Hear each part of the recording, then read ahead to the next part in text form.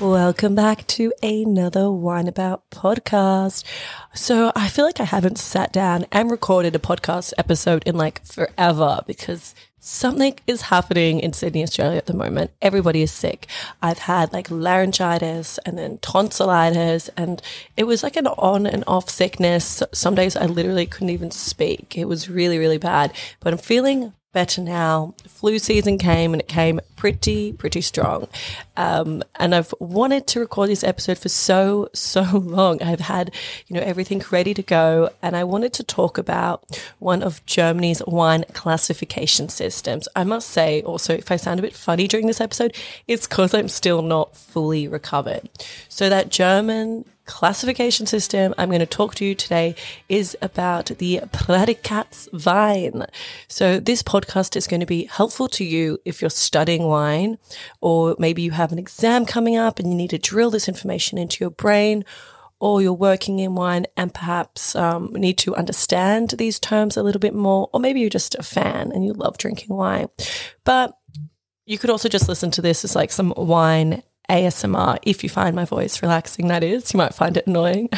But whatever your reasoning is, relax, enjoy, and take all the information in, because I'm going to nerd out on this episode. I want to give a special thank you to this week's sponsor. It is Wine Maps. And thank you so much for sponsoring this podcast and also being a part of my new journey. And I hope you guys really check it out. So they are on Instagram under Wine Maps. And I'll just briefly explain to you what it is. It's pretty cool. It's a pretty cool feature. And I can see this platform growing and developing and helping all of us wine lovers out when we do want to travel. So it's a global tourism website and mobile app. And it does allow you to find unique places with the ability to search wineries near and far with interactive maps. Depending on what kind of experience you're after, you can filter wineries, and you can filter them by wedding spots, if they offer free tastings, pet friendly if you're traveling around with your dogs, kid friendly, which is really great. I would love that option. Organic, biodynamic, if they offer tours, and so many more other options. You can even select a wine route that fits your trip, save it, and then share your favorite spots and invite others to join your wine tour. And this would really make girls' weekends away or group wine tours so much easier with that ability to share the itinerary and map everything out on these maps. I think it's fantastic. So go to the website, go check out their Instagram page, Wine Maps.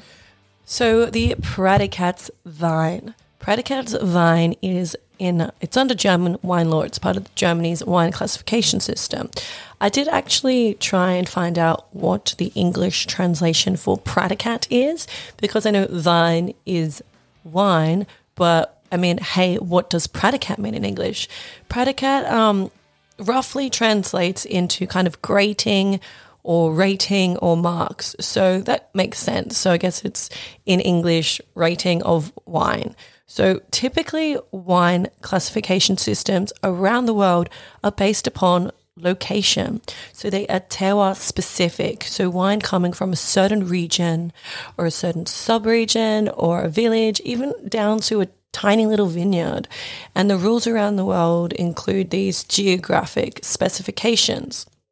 This could be, in the world of wine, something like a Grand Cru, which is terroir specific, like Chablis Grand Cru, or it could even be a broader appellation like Chianti Classico or Champagne. These are all based and marketed focusing on the location and special terroir-specific sites.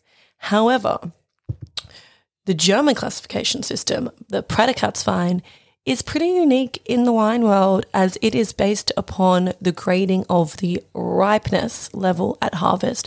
Nothing to do with where the grapes come from, all to do with the ripeness of the grapes at harvest.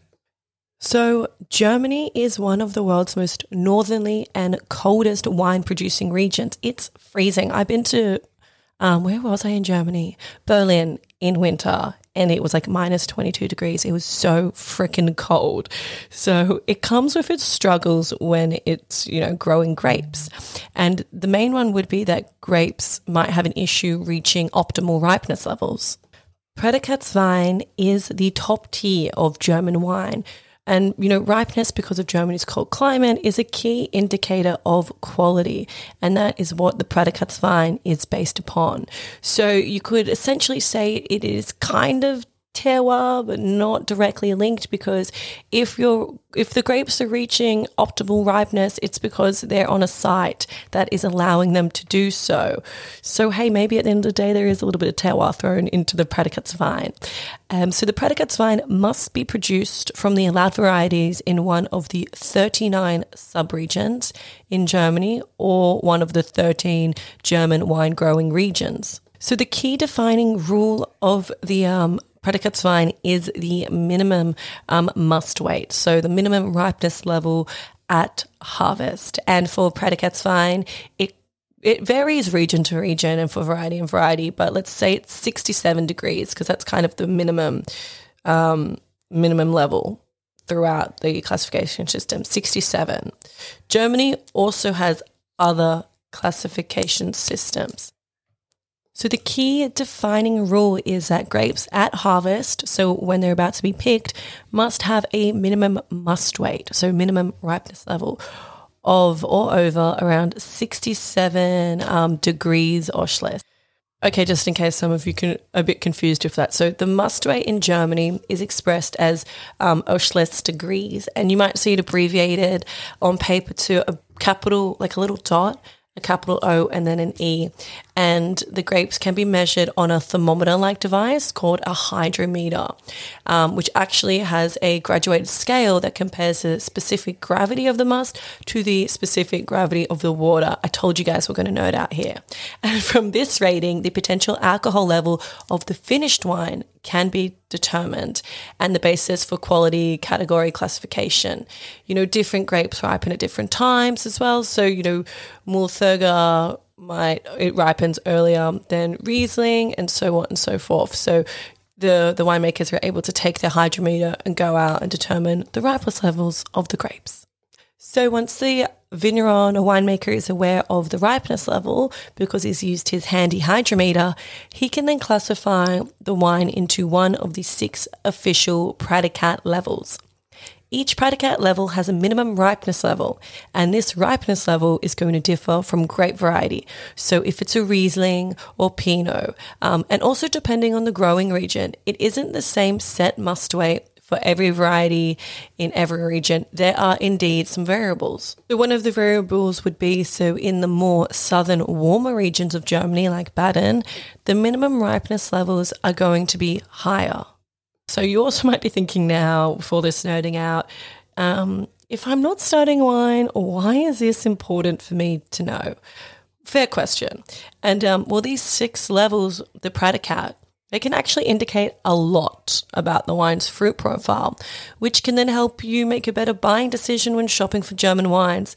Let's take a Riesling, for example, because Riesling, I know in Australia I've only ever seen Pradikatswein Riesling, but other varieties obviously do exist. But Riesling, as it ripens, will develop different flavors.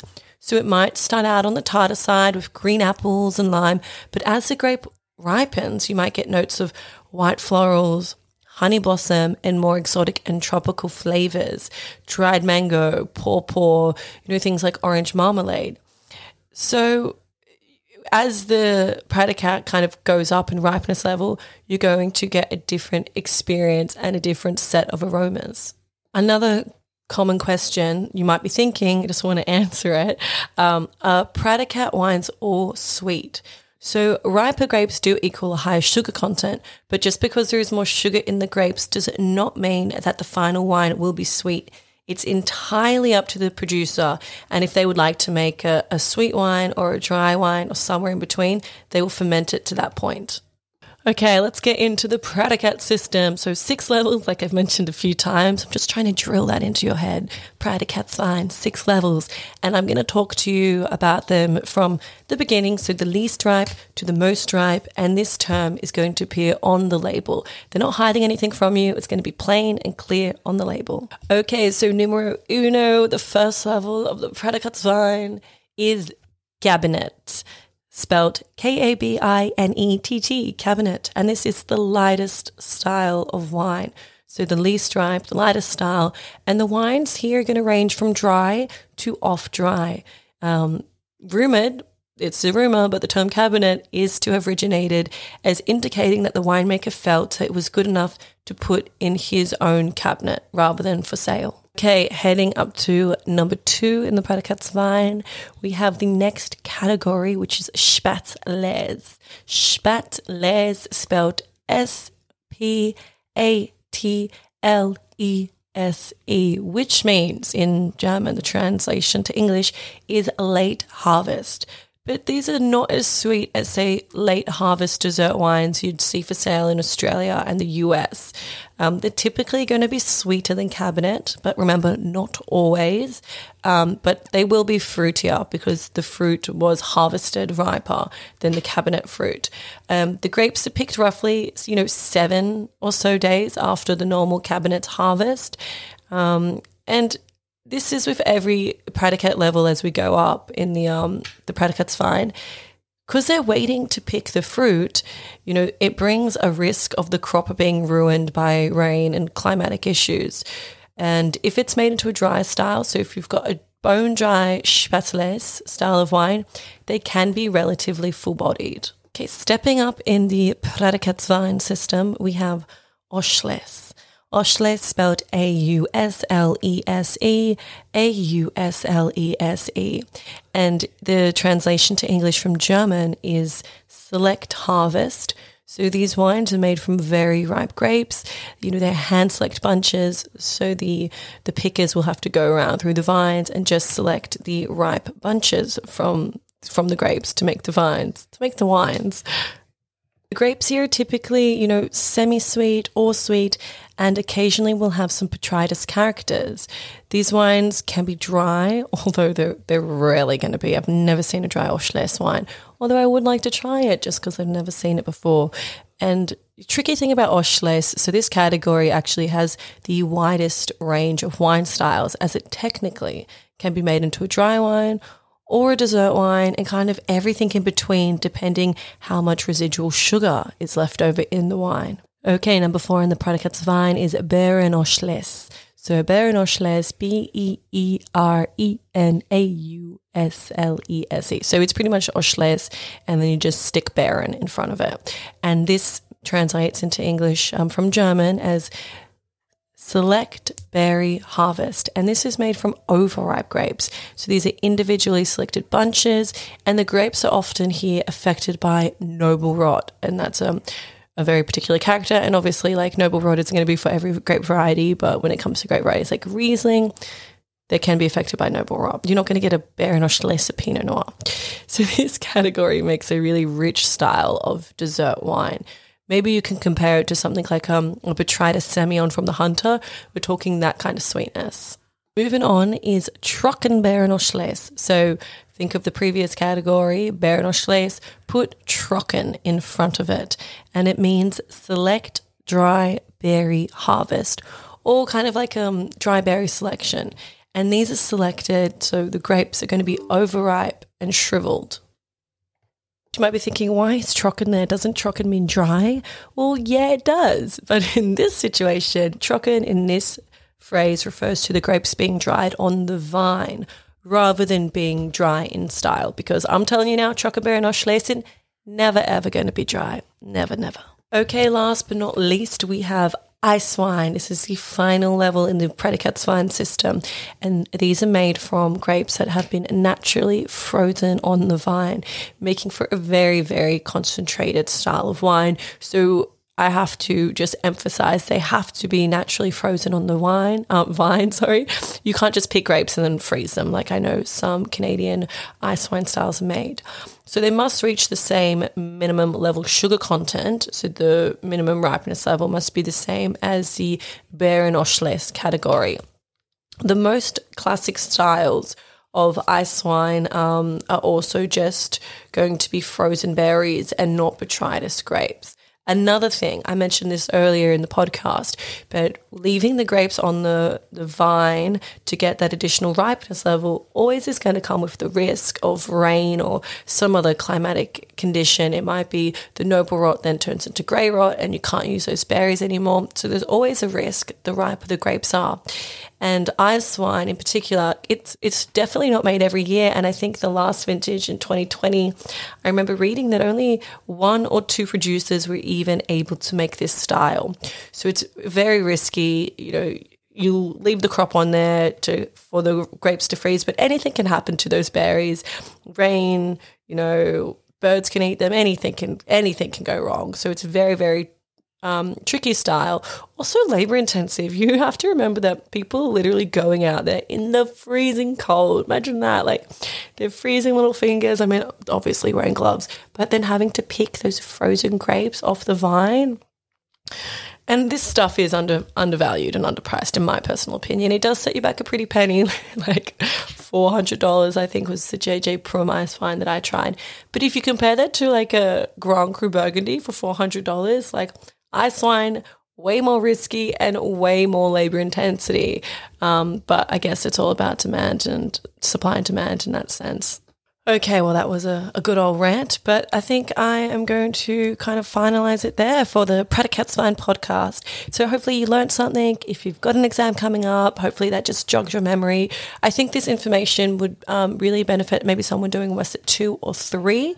And yeah, or if it's just given you a little bit more confidence next time you go into the wine shop or you're looking at a restaurant wine list and want to have a German Riesling or a German wine and you see one of the Pradikat classifications on the list or on the bottle, you'll know what to do.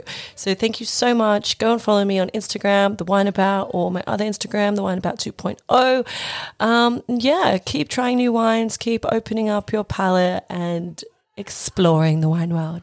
Bye, guys.